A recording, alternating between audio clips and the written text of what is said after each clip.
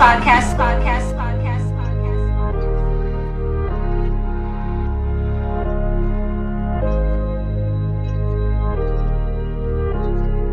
back, everybody, to another episode of the Play for Keeps podcast. I'm Cameron Hay at Cameron_Hay on Twitter. I'm, of course, joined by Drew Williams at Dopest Drew on Twitter.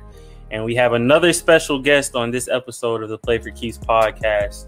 We have Yoda, a.k.a. Rashad Phillips, NBA draft guru, analyst, evaluator, whatever he goes by. You've probably seen him on your timeline, hitting on all of the top guards in the draft and current young guards in the NBA. How are you doing, Rashad? I'm great, Cam. Thanks for having me. I really appreciate it, guys. No, we appreciate you coming on for sure. No doubt. When we started the pod, we wanted to focus in on other African Americans in the basketball community, and you're somebody who's carved out their own lane and their own niche in the community, and are one of the more respected people. So we definitely wanted to have you as one of the first guests on the pod for sure. Yeah, I appreciate it. I've been following you guys and really love the work that you've been doing, and you've been building the right way. And it's exciting to see young brothers like yourselves, build something organically, man. So again, it's my pleasure to be on you guys' platform. We have to start off with your high school career and upbringing in Oakland County, right? Yeah, I'm from Detroit, but I went to high school in Oakland County, which is right outside the city of Detroit. And you played at Ferndale High School, correct? Yeah, Ferndale High School. Yep. Can you tell us about that experience in high school and how that went? Yeah, I was born and raised on the east side of Detroit. And my local high school was Detroit Persian, which is a powerhouse. Steve Smith, Kevin Willis, just Willie Mitchell, Winifred Walton. So many great players come from there. My parents graduated from Persian. My younger brother went to Persian, and just in my era, I was very, very small going into high school. And a lot of people don't know this, but when I was in middle school, I was one of the best football players in the state of Michigan. So a lot of people knew me for my football. But what position did you play in football? I was a quarterback. Wow. So I was a great football player in Little League. And my father took me out to play with the Oak Park Trojans football team, which was on the outskirts of Detroit. And I got a lot of notoriety out there and started to befriend a lot of those kids in that area during middle school. So long story short, one of my best friends, rest in peace, he passed when I was in college, but we developed a great friendship. His father happened to be the head coach of the basketball team at Ferndale at the time, and they recruited me kind of for football. And the funny secret behind all of that was the whispers in Ferndale and Oak Park area was that he's actually a better basketball player. So when I got to Ferndale, I started more of a football player, and then they found out I was actually probably better in basketball, and then it kind of went from there. And I had a pretty productive 4 years in high school. Yeah, and do you think? Let's start off with the freshman year at Ferndale. Yeah, for sure.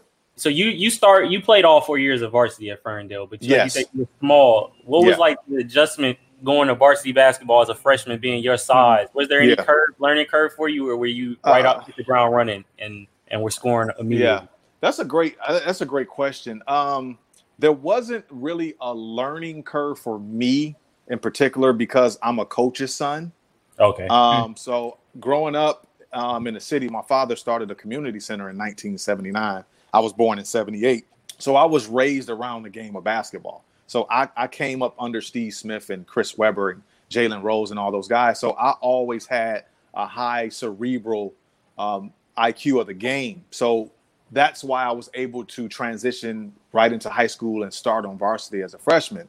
So the learning curve wasn't as deep as it is for a normal kid making that transition to varsity. Now, the challenge that I had was me being small at 14 years old, having that little kid body and trying to adjust to playing against seniors and all that. So it was a great year. We won the conference title my freshman year. So it was fun. It was really fun. And did Ferndale, before you got there, did they have any type of like history for their program? Was it a basketball powerhouse locally, or was it just like a regular school? Regular school, but they did have some great players before me. Dwayne Stevens, who's the associate head coach at Michigan State, was a great player at Ferndale. And Tommy Staten, who also before us, he was a great player out of Ferndale that went to University of Michigan. But it was like every 20 years we would have a great player. Yeah. So I was fortunate enough to play with Jared Stevens, who was Dwayne Stevens' younger brother.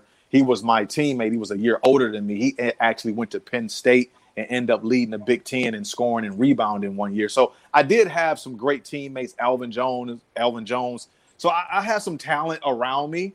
So I can't take all the credit there. I had some phenomenal teammates. I had a fantastic coach that kind of helped me along the way. No, for sure. Like when you hear about these people who go on to have these prolific collegiate careers, you want to know like how dominant they were. Where did the dominance start for them? And of course, like you hit the ground running. Of course, starting as a freshman on varsity, and just all 4 years carries you. Yeah, it did. I as the years went on, I continued to progress and actually grow. So my freshman year, I averaged 12 points. And then my sophomore year, I averaged 19. My junior year, I averaged 22 and 11. And then my senior year, I averaged like 26. So as I grew in stature, my statistics, and we started to win more as I started to grow with age. So I started at like 5 feet. And then when I graduated high school, I was 5'8". So I grew 8 inches in that 4-year span. And my senior year, I was dunking the basketball my senior year. So I had kind of developed and really made myself into a really good player. Yeah, 8 inches over the course of 4 years in high school. Yeah, even if crazy. It's only 5. That's a lot. That's still a lot. Nah, that's a crazy growth spurt. That is a crazy growth spurt. Playing varsity at 5 foot, I can only imagine. Exactly. You know? It was tough. It was tough, Drew. Like it was tough from the physical standpoint because you guys know basketball. So imagine the matchups that I had, night in and night out. Like one night we played Pontiac Northern, who was like the tough city school in Pontiac. They had 2 senior point guards. These dudes are 17, 18, and they're like dog tough. I'm 14. Right. Like they're dunking and they're fast as hell. And I'm still like, you 14, you still a kid. Yeah. Like I have a 14-year-old daughter now, and I couldn't imagine her being a starting point guard because she's a gymnast, but at her age, having that responsibility of I have 5 seniors on my team. So you can see the pressure that I had as a 14-year-old with 5 seniors. Like, hey man, get me my touches. And then I'm trying to get my game off. And then I'm trying to defend these 18, 17-year-old fast point guards. Like it was an adjustment because of the size. Yeah. Like you said, you're playing the toughest position or most important position on the floor. Yeah, definitely. And like you said, by the time, you got to a senior, you had already been comfortable and whatnot, but you were in the same class as Kobe, right? Absolutely. And you guys both played in the Magic Round Ball Classic. You actually won MVP, if I'm correct. Had you played Kobe prior to that, or do you guys have a relationship to the point where you had played each other in AAU, or was that your first time playing him? It was my first time playing against him, but his greatness was always, his aura was always circling, because when you're in that class, when you consider yourself a big time player, you're always looking at the competition around the country. We didn't have social media or nothing. So there was magazines, Street and Smiths and Slams and all that. So I would read about the greatness of this Kobe Bryant. It was like he was mythic, right? It was like, damn, you would see pictures of him in a magazine. And this was like, the magazine was like Instagram back then. So you be flipping through the magazines and it's this picture of Kobe and he's like leaning and he has these veins popping out of his arms and he's like, you could see the shoes and he's dunking. I'm like, damn, they like, this is the #1 player in the country. I'm like, woo-wee. And I'm like, damn, I'm reading an article and he's like 6'6" and he's 200 pounds and he's going to skip college. And I'm like, damn, like, bro, really for real. Like I gotta get in the gym, bro. Cause I gotta run. What I'm trying to get to, what he's trying to get to, eventually we're going to cross paths. If you're a shark, you're going to cross other sharks in the water. Right. Facts. So I was sharpening my tool, and then eventually we crossed paths. And how was like that game, that experience, like you winning the MVP with the number one player being Kobe Bryant in the same game as you? Yeah, it was kind of like, I mean, you couldn't script this in a movie, you know, like this was something it felt like it was a Disney fairy tale scripted out. I was the unranked kid. Nobody knew me. I was a local hero. Like everybody in the state of Michigan knew me, but it didn't go really outside of the state of Michigan. So Mateen Cleaves, who was the number 1 or number 2 point guard in the nation at the time. Michigan State. State. Yeah. And Mateen was just phenomenal. He was just, oh my God, he was so powerful and strong in high school. He ended up being injured, so he couldn't play in the Magic Roundball Classic. So they called me at the last to fill in for Mateen Cleaves because he was hurt. So they give me a call and say, hey, you can fill in, but we don't know if we're going to play you. But you can come in and practice because we don't know if you're good enough to play with these guys, right? Wow. So my dad was like, oh no, my son, like, don't insult my son. My son is the number 2 point guard in the state of Michigan behind Mateen Cleaves. No, he gonna play. Yeah. So there was a practice. So my dad drove me to a practice. We practiced at Callahan Hall, which is University of Detroit, where I went to college. I had already committed. So our first practice was there. So that was the first time I seen Kobe Bryant. First time. So I walk in the gym and I get my Sonny Vaqueros there. They give me my practice uniform. And they're like, all right, we're going to do some drills and we're going to scrimmage. And I saw Kobe and I saw like this 6'6" figure. You know, like you got to understand, like we're both 17 years old, but Kobe's like on another level. Yeah. All right. Like he's on the verge of going to the NBA. I'm just a dude going to the local college. He looked like a pro at 17. Oh, listen to me, bro. Listen to me. 6'6", just like George. So I walk in, I see him in the 3-man weave, and we're stretching and all that, and he's just like dunking off the wrong leg, and I'm looking at it like this. I'm saying, shit. I don't know. You know, he's 360, and then Tim Thomas is there. Tim Thomas was a 6'10", prototypical, do it all, like all the guys that we like in the NBA now. That's what Tim Thomas was. So he was the top kid in Jersey too at the time, wasn't he? He was a number 3 player in the country. Yeah. And he did 1 year at Villanova, and he was a lottery pick. So we scrimmage. We scrimmage. I'm on the opposing team, and I have to give a shout out before I tell y'all this story. I got to give a shout out to Jason Hart, because I don't think I would have made this team if Jason Hart wouldn't have opened up to me, because Jason Hart I think he was the number 2 or 3 point guard in the country. Yeah. Jason Hart was like, let him scrimmage. I'm going to sit it out and let him play. I'll come in with the second unit. So Jay was like getting treatment or something. So I went in with the first 5 against Kobe and them in the scrimmage. I ended up with 26. Wow. So the coach comes to me and was like, yeah, bro, we got one more scrimmage tomorrow. Come back tomorrow and we'll see. So the next day we scrimmaged again, 31 in the scrimmage. They like, yeah, you starting, bro. So I ended up getting a starting job, and I went out in the Magic Roundball Classic in front of 15,000 people.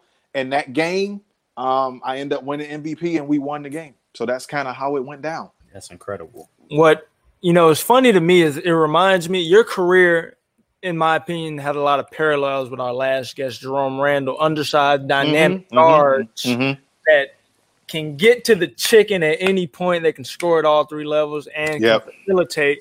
But it feels like you were under-recruited because of your size and, I don't know, any other factors. Yeah. What led you to Detroit Mercer, and were you considering any other school at the time coming out? No, for me, well, the other school I had in mind, and it's true, and a lot has to do with the timing. Timing is everything in sports, man. I was under-recruited because I was 5'8", $145 on a great day. And college Division I schools were afraid of giving the keys to a 5'8" point guard. Like, who's this dude can't win me games. He's 5'8", $150. Like, you gotta look at it from a college coach standpoint. So if we're college coaches and we're all 3 coaches, so I'm like, Cam, hey Drew, what you think about this kid in Detroit? Cam say, man, he's 5'8", 145 pounds. And Drew like, well, I don't know. Can he win for us? Because if he don't win for us, we get fired. That's true. Yeah. Right. You see what I'm saying? So it was a lot of college coaches that were scared of saying, let's give a 5'8" dude the keys to our program, and can he take us home?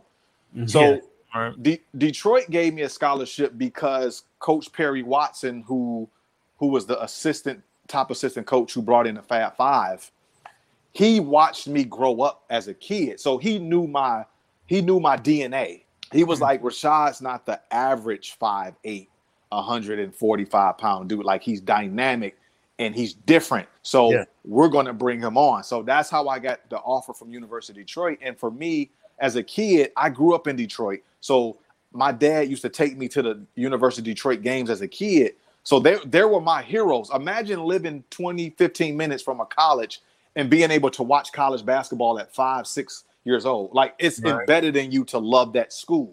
Right. So I was able to live out a dream to go to University of Detroit. So for me, it wasn't like I'm at this school that nobody knows about and nobody's going to hear about me, because I knew that when I got to that school, I was going to be an All-American, and I ended up being one. Yeah, like, and talking about your career at Detroit, you ended up, like your coach said, you're dynamic, you're different than other 5'8" guards. And of course, it speaks for itself when you average 26 points your senior year of high school, and you carried over when you got to Detroit, which you are currently, I think it's safe to say, the most decorated player in the school's history. You lead the program in scoring with 2,319 points, 348 made three-pointers, and 541 made free throws. Those are all program records. You're a conference player of the year, as well as the Francis Pomeroy Award winner. Like, what is it you're most proud of in your time at Detroit? Like, all of those records that we just rattled off and accomplishments, is there anything that stands out the most to you during your 4 years or your time there at Detroit that you are the most proud of? I'm more proud of, first of all, graduating on a dean's list. And this kind of goes into my media career. I went into college to study broadcasting and communications. And to go in there and finish in the dean's list. So those who don't know what the dean's list is, means like your grade point average is maintained at a 3.5 or higher. So to graduate with honors in liberal arts was my number one accomplishment, because I was the first one in my family to go to college. So to really do that was something special. I didn't really notice or pay attention to it in that regard when I was that age, but now at this tender age of 42, it was my biggest accomplishment. But from a basketball standpoint, I only lost one game at home in 4 years. Wow. So the winning for me, I don't think a lot of people understand that. Yes, I scored a ton of points, I had a ton of assists, I got a ton of MVPs, but I wouldn't trade none of that in for, I'm the all-time winningest player at the University of Detroit. So for me, being 50-1 in 4 years, that's crazy. I don't know if you can find a college Division I point guard that only lost one time in his entire 4 years. So think about that. Like, I only lost one time on my home court in 4 years. So that's my biggest accomplishment. Yeah, you protected home court for sure. And now at Detroit, there's a guard, Antoine Davis, who scored. He averaged like 24 points, I believe, this past season. Like, do you have a relationship with him at all? Or absolutely, absolutely. I talk to him all the time. I actually did a show with him after he broke Steph Curry's 3-point freshman record. He's going to shatter my records from a scoring standpoint. Like, I'm only going to be the all-time leading scorer for another year and a half. So I'm gonna milk this out. He's dynamic, like 5'11", 6 foot. And I just think the way the NBA is today with the spread offense and a lot of the freedom that the offensive players have, I believe he's going to be an NBA player. Yeah, I mean, the numbers speak for themselves. The productivity speaks for itself as well. And like you said, the way the game is going, you need guards who can really get in the paint at all times, but also spread the defense out and shoot from deep. He definitely fits the mold. So your time at Detroit, it ended like with a career like that. When you have at Detroit, of course, you're eyeing the next level, playing at the highest level possible, which is the NBA. Can you explain the process of after college and what it was that might have kept you out of the league? Was it size or anything like that? Sure. Yeah, that's a great question. So after I finished my senior year, I ended up being like All-American. I won the Naismith Award as the best player in the country under 6 foot. Yeah. And also we went to the Final Four in the NIT. So that was a huge accomplishment. So you got to understand, like when you at a mid-major school, the NIT is still a huge. It's a big deal. It's a big deal, man. Like a lot of people try to, the regular people that don't really get the whole landscape of college basketball, the NIT is a huge deal. So we went to the Final Four my senior year, and we ended up losing to Alabama, and Memphis beat us with Calipari. That was the year before Wagner got there. So I was, and you can look this up. I was on mock drafts as a first-round pick. So I end up going to Portsmouth. So if you go to Portsmouth is they invite the top 60 seniors in college basketball. Yeah. And they bring you to Portsmouth in Virginia, and they put you on teams. So it's like teams of 8. So it's like 7. It's like 7 teams of 8, right? Or 8 teams. And they bring in a couple of scragglers depending on what agents make the phone calls. So I got my invite to Portsmouth. And when I go to Portsmouth, I win MVP of Portsmouth. So, but not only did I win MVP of Portsmouth, I won the championship. So I went there. We only had 6 guys on my team because one guy got hurt the first game. So we had 6 guys. We had to play 5 games. I took my team to the championship, and we won. And I won the MVP of Portsmouth. So I ended up averaging 21 and 6, which was second in the Portsmouth in scoring and second in assists. Yeah, this. You can look this up. So I won that MVP. So I get out of there, and so in the mock drafts, they got me going in the first round to the San Antonio Spurs. But after you do that, you start getting calls from teams to do individual workouts. Yeah. So I got a call from the Golden State Warriors, which I was excited. I think this is why I love Golden State still to this day, because they were like one of the first teams to call me. They called me. I had a workout with Golden State. I had a workout with the Orlando Magic. Is one of the reasons why I live in Orlando, because I always love Orlando for showing me love. Orlando called me, Golden State called me, and San Antonio called me. So and the New York Knicks. So I go to Golden State, and when you go to these workouts, they pair you with certain point guards that are in that's supposed to be in your like first round or second round or whatever, right? So this is who's in my.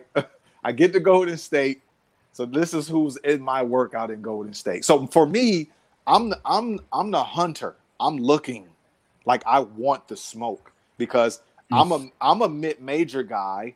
I was an All-American and I just won the MVP, but I feel like they got me at the end of the first round, and I don't like that. I feel like I'm a lottery pick. So whoever you want to put in front of me, I want that. So Jamal Tinsley's at my workout with Golden State, who was a first round pick that year. Tough. No, he was so tough. Jamal Tinsley, Tony Parker, Zach Randolph, and Eddie Curry. It was us 5 in the workout. So in the workout, I get there and I'm excited. I'm like, yeah, I heard about this Tony Parker kid from France. I heard about Jamal Tinsley. Like, I watched him in Iowa State. He cold with it. And so we get to play 2-on-2, but Tony Parker doesn't participate in the workout. He quote unquote has a thigh bruise, so he can't. He dodging smoke. Yeah, he dodging. So he had this thigh bruise or something, right? So he didn't do none of the drills, the one-on-one drills with me and Jamal. So me and Jamal locking horns for an hour and a half in front of all the NBA personnel for Golden State. So me and Jamal going one-on-one, bam, bam. He beat me one game. I beat him. Like, Jamal Tinsley I couldn't guard him, bro. I couldn't. Like, he had so much in his bag. And the only reason I was able to beat him, because at times he just couldn't guard me either, right? So right. It was like, it was just a mirror match, right? So then we go 2-on-2. So it was me and Zach Randolph. And this is when I knew Zach Randolph was going to be what he turned out to be. A Hall of Famer. Yeah. And this is how I knew, because even though I was a player at the time, I was always an evaluator because I've been doing that since a kid. So me and Zach Randolph go 2-on-2. Me and Zach against Eddie Curry and Jamal Tinsley. We win every game, not because of me, because I threw it to Zach every play. And he couldn't be stopped. Oh my God. I had never seen anything like this. So after that, I get on. I'm flying back the next morning. One of the Golden State people pick me up, and they take me to. As we drive into the airport, he tells me, "I don't supposed to tell you this, but our meeting last night, everybody said that you was the best player there, and the best guard that we've worked out thus far. I really think we're gonna draft you at 31." And I was like, cool. He was like, but you didn't hear that from me. So again, long story short, I went to Orlando, worked out there. Orlando liked me so much, they brought me back twice. I worked out well there. And then once the draft process started, I went to Phoenix, which was another NBA camp. I took my team to the championship, and I turned my ankle the first quarter. Wow. So yeah, the first quarter of the game, I took my team all the way to the championship. This is about to be my second championship in these camps. I turned my ankle on Damon Thornton from NC State. It was a big 6'9" guy. I double crossed over Carlos Arroyo, who had a great NBA career, got to the lane, and I threw a behind the back pass. And as I came down, I landed on his foot, messed my ankle up in a championship game. So I didn't get to finish out there. Long story short, the NBA draft came, thought I was going to get drafted. Golden State had the 31st pick. They end up drafting one of the most dynamic players that we've ever seen in Gilbert Arenas. Yeah. Right. So it was like, and then so after I didn't get drafted, I went to Summer League with Golden State. They still brought me to Summer League because they loved me so much. Yeah. Right. You know what I'm saying? Yeah. So it's funny you talk about that. And in our last episode, we talked to Jerome about the politics and, everything that goes on in the NBA training camp when you're trying to make a team as a rookie, not drafted in the first round. I know he talked about being a scoring guard coming out of college. Mm-hmm. It was hard for him to show coaches he could be a facilitator and, finding that balance, right? Finding that balance in between being a short. Did you have difficulty with that too? Or you out there just playing? It's crazy because we all have that battle, right? Like you get to the point where you try to be something that you're not, and it ends up damaging you more. That's what Jerome said. Yeah. You see what I'm saying? Yeah. You're overthinking. Yeah. So my advice when I talk to these kids now that are going into the draft and these workouts, I always give them this advice because this is what messed me up, and it probably messed Randall up and a lot of other little guys that was trying to make it. Don't try to be something that you're not. Just be what got you there. What got you this far? What got you this far is you being a scoring point guard. That's what got you here. Right. So why are you going to change what got you here? Because that's why they intrigued. So my junior year in college, I led my conference in scoring and assists, which is very, very, very rare to do. If you guys look through the stats, I can guarantee you'll probably see one player per year that leads a conference in scoring and assists. That's how hard it is. Hard to do. It's very hard to do. You can ask anybody. So my junior year, I led the conference in scoring at 23 and assists at 5.5. So I had already shown NBA people that I can do both. Like whatever you need me to do, I can do it. So when I got to the last camp in Chicago, pre-draft Chicago, which still goes on today, I basically tried to be John Stockton. Yeah, that's not your game. Right. And yes, that's not my game. I'm a scorer, bro. Like, and if you pay too much attention to me, then I'll drop 12 assists. So, but I was overpassing to the point when you overpass, it leads to turnovers. Right. Yeah. So one scout has told my agent, like, oh, Rashad turned the ball over so much in Chicago. And my agent was saying, well, because he was overpassing. Like, if you look at his career, like, he's an assist guy. Like, that's what he does. But again, if you try to be something you're not, it's going to hurt you. And the NBA is looking for any way, especially when you're small, they're looking for a reason not to take you. Yeah. When you're big, they're looking for every reason to take you. It's like if you walk to the bathroom with straight legs and you're 6'11", they're gonna say, let's draft him. Look how he walks. Exactly. But if you small and I walk to the bathroom wrong, they're gonna say, look how he walking to the bathroom. No, we ain't drafting him. He's 5'8" anyway. Yeah. Right. You see what I'm saying? So if you give them an excuse to not take you, they're gonna amplify that, and that's what happened to me. Yeah, definitely. And you talk about leading and scoring as well, and then dimes. Anybody that follows you on Twitter knows you have a lot of affinity for Trae Young's game. You were one of the first people to really like jump on board with him being a superstar in the NBA. Yeah, and I know, you follow him obviously, during his prep career and everything. But when he really took off, I remember you were the first person to really say he can be that guy at the NBA level. What really attracted you to his game?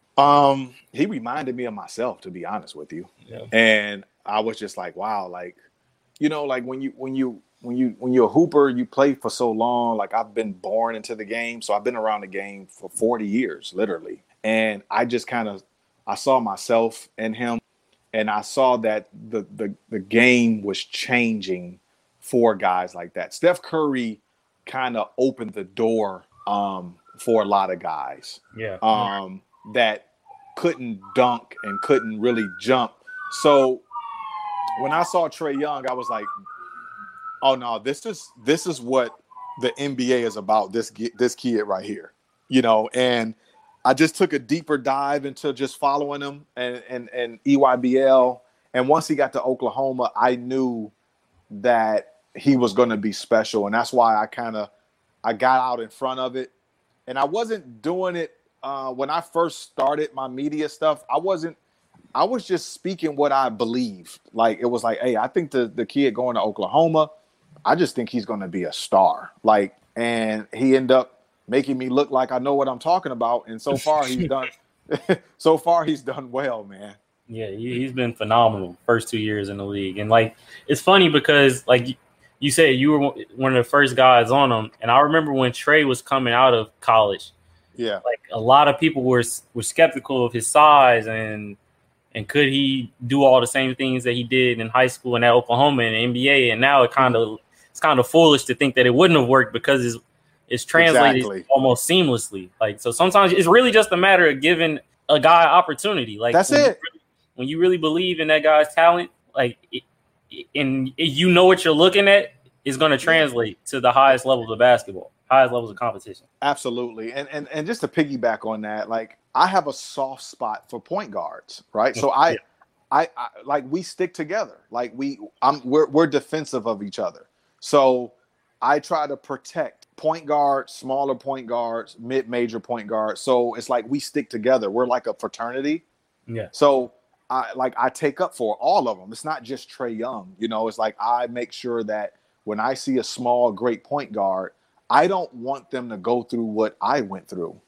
I went through a lot of, I call it sports depression, because you got to think about it. When you work so hard for something and you're so tunnel vision to get there, and you check off every box to get to that prize, and then you don't get to it, you got to understand the deflation in that. Yeah. Mm-hmm. So you got to understand, like, I was born to play at the highest level of basketball, and to do everything in my power to get to that point, from elementary to middle school to high school to college. And then when you get right in front of the door, they close it in your face. So I never want to see a point guard that I believe checks all the boxes. I want you to open the door for him. So I speak heavily for people like Trae Young to open up the door for them and give them an opportunity so they can show you what they're about, because a lot of us don't get through the door. So we have to vicariously live through the Trae Youngs, the Steph Currys, the Ja Morants, the Kemba Walkers, the Kyle Lowrys, like all these 6 foot, 6'1", 6'2" guys. We all don't get in. It's a million of us, but only 15 of us get through the door. Yeah. All right. You understand? Because it's only 450 jobs in the world. You can't let 100 of them be 6 feet. Exactly. You see what I'm saying? Yeah. So it becomes math at the end of the day.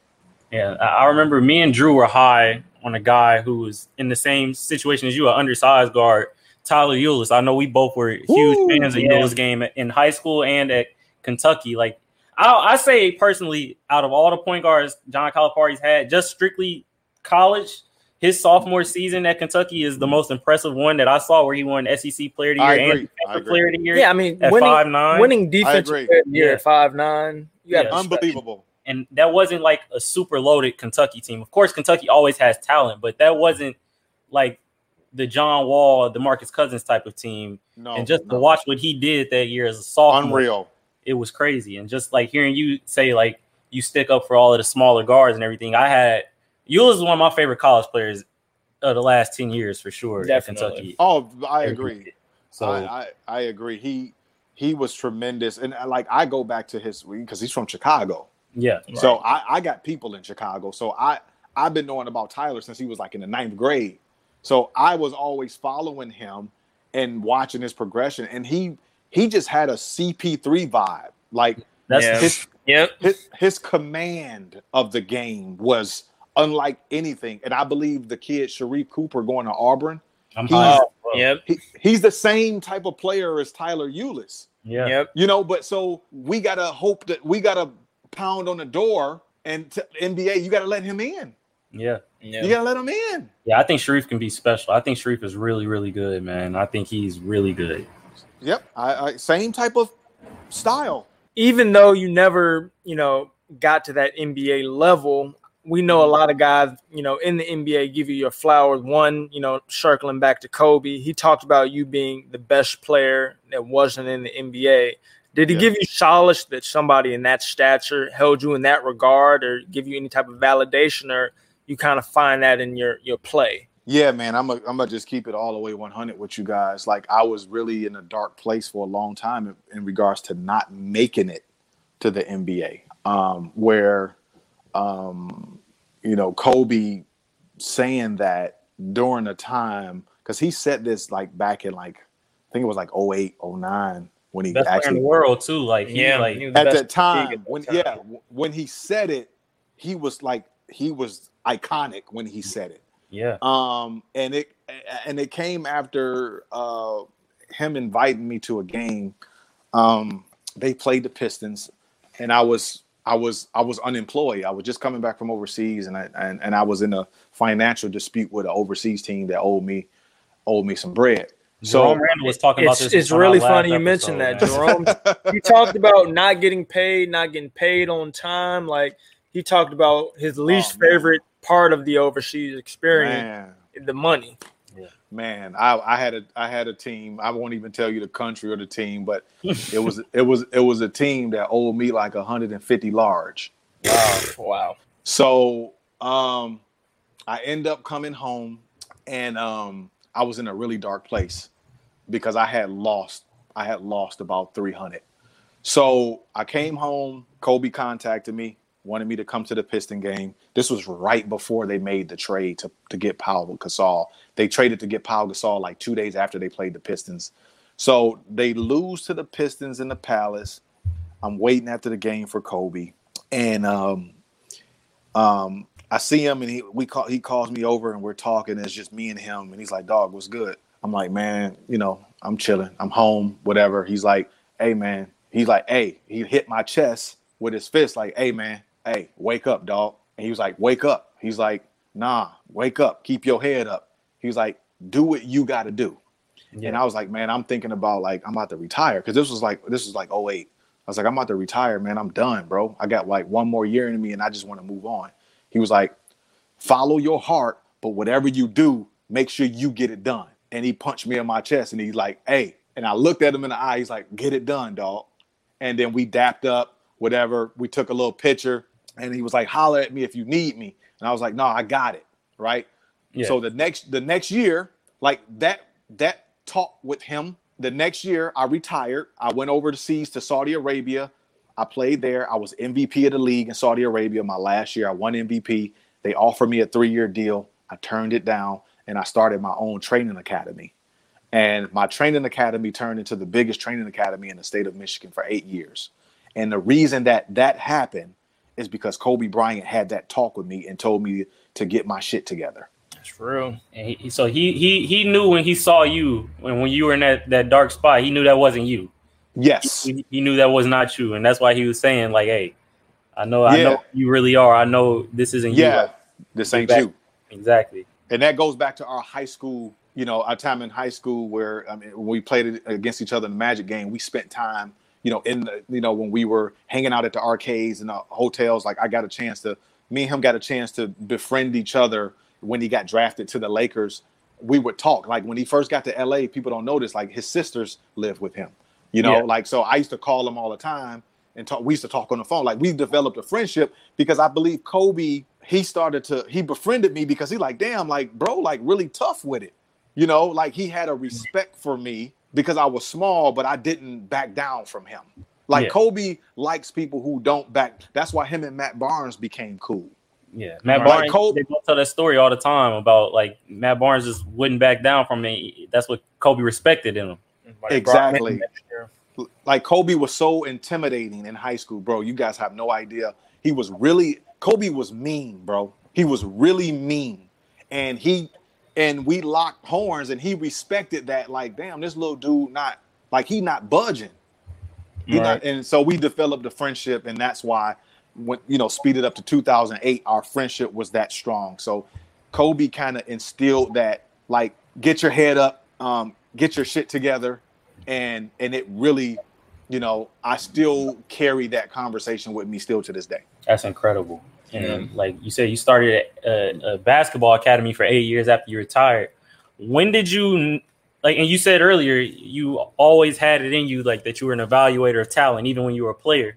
What made you want to dive all the way into, like, the media side of basketball and become an evaluator yourself on a professional level you are now? Like, what made you take it that serious after you had this huge basketball academy already?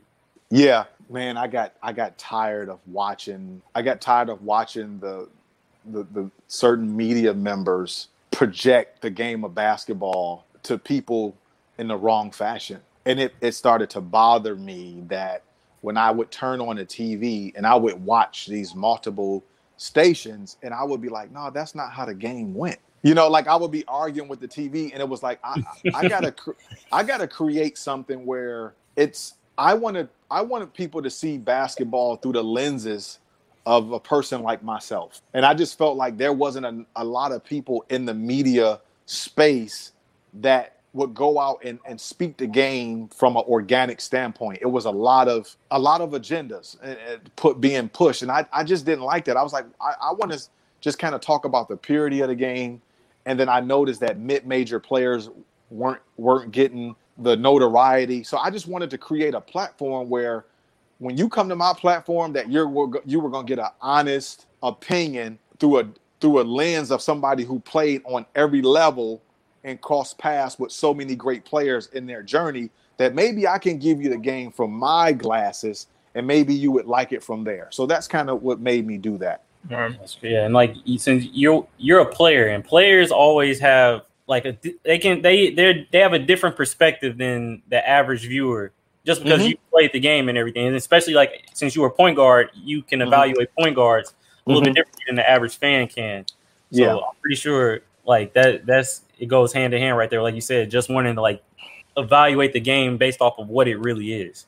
Yeah, like, I'm not going to be right all the time or anything like that. But when people see my material, I want them to understand it's coming from a basketball place. Like, there's a difference between being narratively wrong or basketball wrong. Yeah. Right. I prefer to be basketball wrong. So, like, I would say, oh, this kid may not be good. It's not my narrative that I'm saying he's not going to be good. It's just my basketball opinion. So if I'm wrong, it's because it's a basketball wrong. Yeah. Right. Does that make sense? No, definitely. It makes sense for sure. So, like, when I'm wrong, it's because I was basketball wrong. That's it. Yeah, it's not because you had any agenda or any. No, I was just wrong. Yeah. And I mean, at the end of the day, none of these analysts hit 100% anyway. I mean, nobody. You can look at it, any sport, God like Bill Belichick, they don't hit every year in the draft. No. Nope. It's the nature of the business. Like, you're going to have misses. Like, for sure. You can evaluate somebody and watch all the film and everything, think it projects to the highest level, at the end of the day, that player still has to go in and do the work. Exactly. Circumstance wherever they were drafted to has to work well for them. Like all those factors come into play when you evaluate, and you don't really know what's going to happen with the team. It could be injury based. It could be, they could have you just off court issue. You just never know. So there's a lot that goes into that. Yeah, but if you're watching NBA playoffs right now, there are a bevy of guys who you yourself were high on and hit on as far as evaluating that other people might not have been particularly high on at the time. Guys such as Tyler Herro, you were pretty high on him. Jamal Murray, you were really high on him. I remember you being high on Jaylen Brown. And, of course, Kendrick Nunn, he's not in the Heat rotation right now, but he finished second Rookie of the Year voting after being undrafted. And you were one of the only people I really saw that was really high on him coming out of Oakland. Like, really high on him. You believed that he could play in the NBA and contribute at a high level. And he proved that this year, averaging, I think, 15 points for the Miami. He was tremendous this year. Yeah, he had a great rookie year. And so when you look at stuff like that, what do you look for when you're evaluating guys like that? Like you said, you look at it from a basketball sense, but like all of those guys are different type of players for the most part. How do you know certain things for players is going to be translatable? Yeah, it's really, that's a loaded question, but it's like, it's like when I look at players, I don't look at the statistics of the player.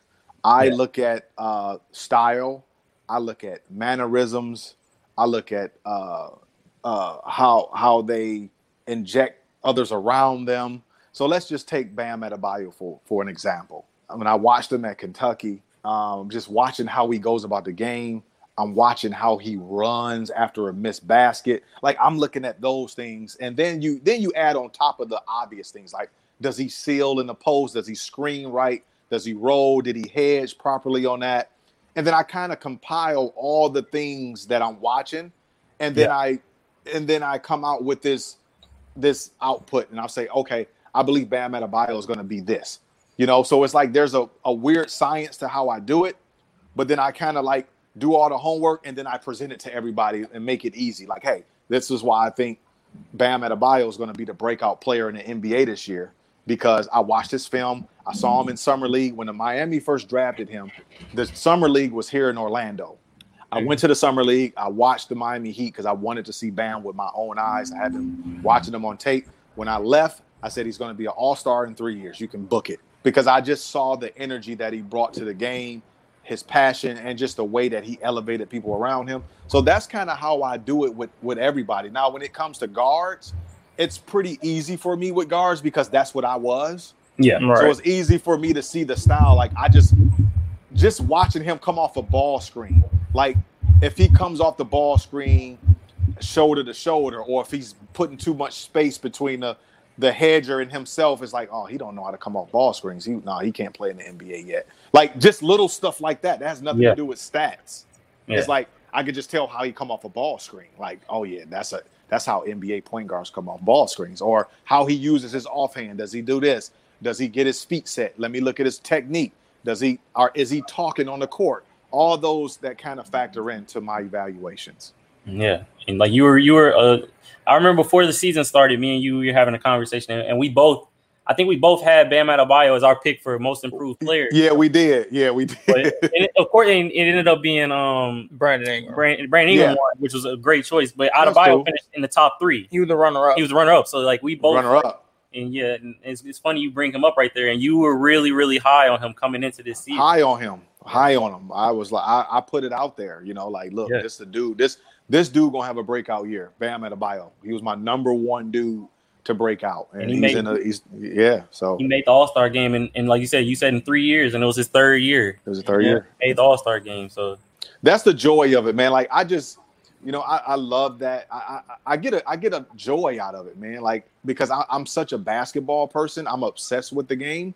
Yeah. So I just love seeing kids be successful, and I love when I hit, because it's fun. It's just fun for me. I know a lot of people on Twitter get mad and they say, "Oh, why do you keep bringing it up?" But you got to understand, like, I run my own company, right?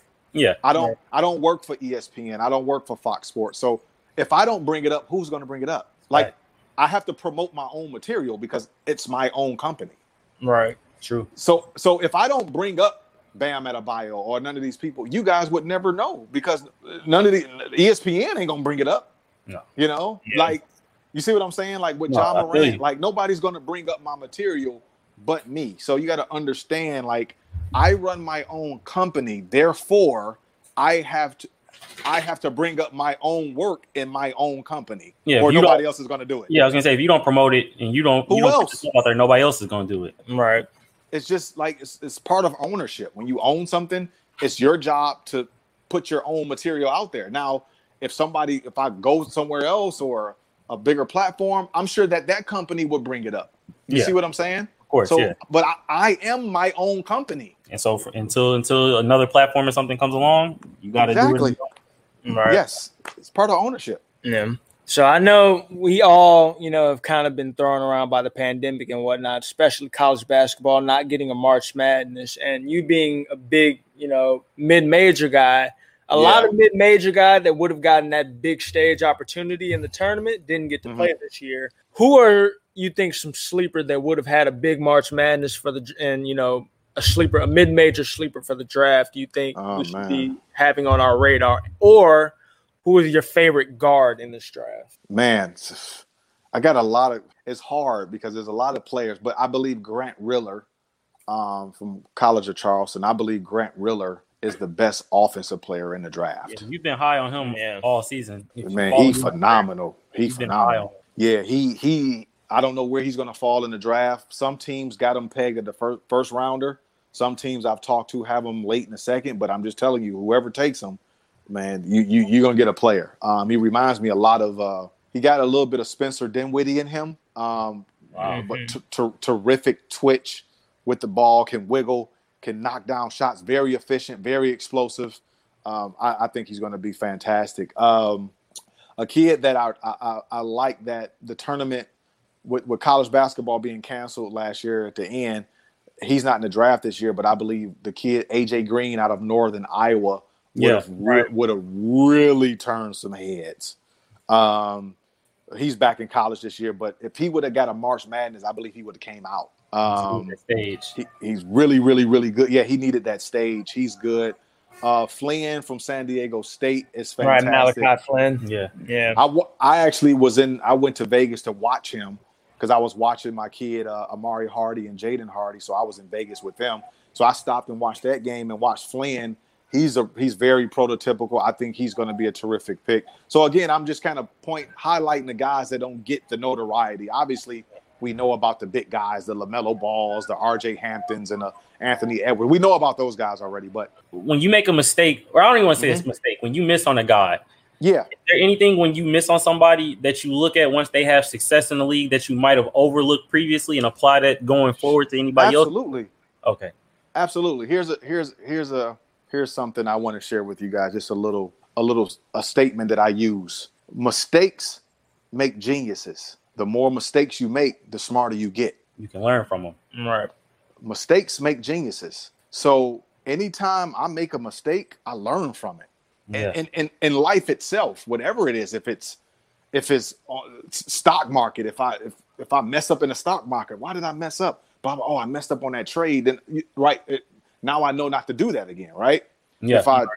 So mistakes make geniuses, and that's for everybody. I want everybody to understand that. Go out and make mistakes because the mistakes is going to make you a genius later. So that's how I kind of look at things. So when I miss on a guy, I go back, man. Like I look at Luka Doncic, I'm like, man, damn, I'm like, let me go back and what did I not pick up that, and then I apply that to the next kid that I evaluate and be like, okay, let me make sure I cover that base, so I can increase my probability of not being wrong on this kid. But again, like you both said, there's a lot of factors that go into misses. Sometimes it's not the basketball. And I have a perfect prospect to bring up that people want to say I missed on, but I believe in my heart I didn't miss on, and that's Mo Bamba. Yeah. I believe some kids go to the wrong team. Yeah. You can get drafted to the wrong team, and it completely will take a kid out. That's facts. That's 100%. It's all situational based, circumstantial based for a lot of kids. Getting buried by an all-star in front of you. Yeah, like Mo Bamba went to Orlando. I didn't like the pick, and I love my Magic, but I didn't think that Mo Bamba was the pick they should have took. But he was so unicornish, they just couldn't pass up on him. But I was like, you don't need him because you're gonna pay Vooch $100 million. Yeah, you're not gonna play the kid. Yeah. So now he's buried on the end of the bench in Orlando. They are afraid to trade him because they do know he's a unicorn. Yeah, if you trade him and he becomes what you think he is somewhere else, it looks like you just exactly. Right. So sometimes NBA teams are afraid to trade their lottery picks because they don't want the backlash when they. So if you trade Mo Bamba to, let's say Atlanta, whatever, Mo Bamba's a different player playing with Trae Young. Yeah. You see what I'm saying? Like it's situation. So I don't think I miss on Mo Bamba. I just think that he got drafted by the wrong team. Yeah. And him being in Atlanta, just hypothetically speaking, the game, first of all, it'll get simplified for him a lot more. Like he won't exactly. They aren't asking him to do a lot in Orlando now because he just doesn't get the opportunity to play. But Trae Young, a point guard like that, will put him in positions to where he can maximize all of Mo's strengths. Yes. Whether it's rim running, lob threat, pick and pop threat, anything like that. Like, so yeah, it's definitely situational for a lot of guys, and Mo Bamba is one of those guys for sure. Like, if he just played in somewhere where he could just get more PT, put him to Dallas, put him in Dallas with Luka. Yeah, imagine Mo Bamba with the Mavericks, like he could, and you put Porzingis and Mo Bamba with Luka. They probably, if they stay healthy, they'll be a tough out. Yeah. You see what I'm saying? It's situation. So I still believe in my heart. No, I didn't miss on Mo Bamba. But people, you missed on Mo Bamba. No, he just got drafted by the wrong team. Yeah, and when he leaves Orlando or whatever, for example, you'll be able to see more out of him. Yeah, especially if his mind is right. Like, like young rookies that get drafted in a lottery. And I had this, me and Chauncey Billups talked about this in his interview that I got coming out. Yeah. But a lot of young players, when they're drafted early, if it doesn't go their way, they go into a dark place and they never can climb out of it. So Chauncey's a lot of guys who he struggled a little bit at first. He was a lottery pick. Yeah. And then he became number 3 pick. And then he became what he became in his second after 5 teams. Yeah, after 5 teams, bro. Yeah, like you know how mentally tough you got to be to get through 5 teams and then finally on your 6th try, like, okay, this is it. Like, you have to be mentally strong, and a lot of people aren't as mentally strong. So you got to have that going into the next team as well. Right. It's like it's situational. I can't wait to hear that Chauncey Billups interview. That's going to be interesting. It's going to be a powerful interview. I can guarantee you that. And the Chris Webber one is going to be crazy too. I saw you talking about that. Yeah, I was definitely looking forward to the Weber one. I know he doesn't do a whole lot of media, so getting any type of action. He don't talk. No, he don't talk. Yeah. And so I have one last question for you. Sure. My question is, you were talking about your misses and like people bringing up how you always promote your hits. Yeah. But there are always going to be people who don't care about you being right about anything. They're only going to bring up what you missed on. Like you Twitter trolls, all stuff like that. How do you, at this point, have you blocked out just any of the outside noise, detractors, anything like that to keep pushing forward? Because you've had the conversation with me before. You'll hit me when you see somebody like coming at me or something. Yeah. And you'll be like, yo, you just got to ignore them. Just keep going forward. Just push forward. How did you get to that point? I'm young. So, of course, I want to like argue back with anybody. You want the smoke. Yeah, you young. Exactly. You got. But you've been real instrumental in times telling me like it's not even worth it. How did you get to that point now? Especially because, like you said, you run your own business and like you balance protecting your brand, but also just letting the outside noise be outside noise. Correct. That's a great question, Cam. So for me, I go back to my basketball days. Like I was a great free throw shooter. And you know what? When you shoot free throws, I actually loved shooting free throws on the road opposed to shooting them at home because I like the noise to shoot free throws. It actually motivated me to make the free throw. The more noise you made, it was easier for me to make the free throw. The quieter it was harder for me to make free throws. It was a weird science for me. So I look at the Twitter noise, I always imagine myself at the free throw line.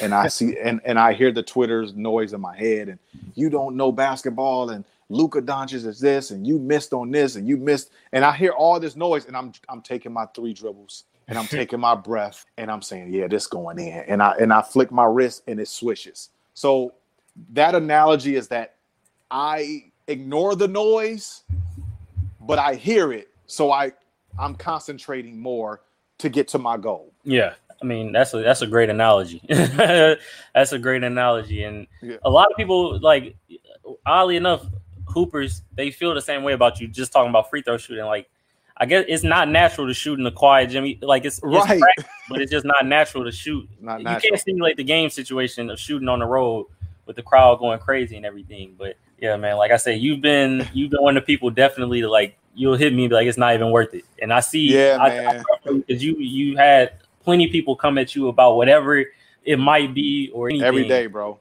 Yeah, exactly.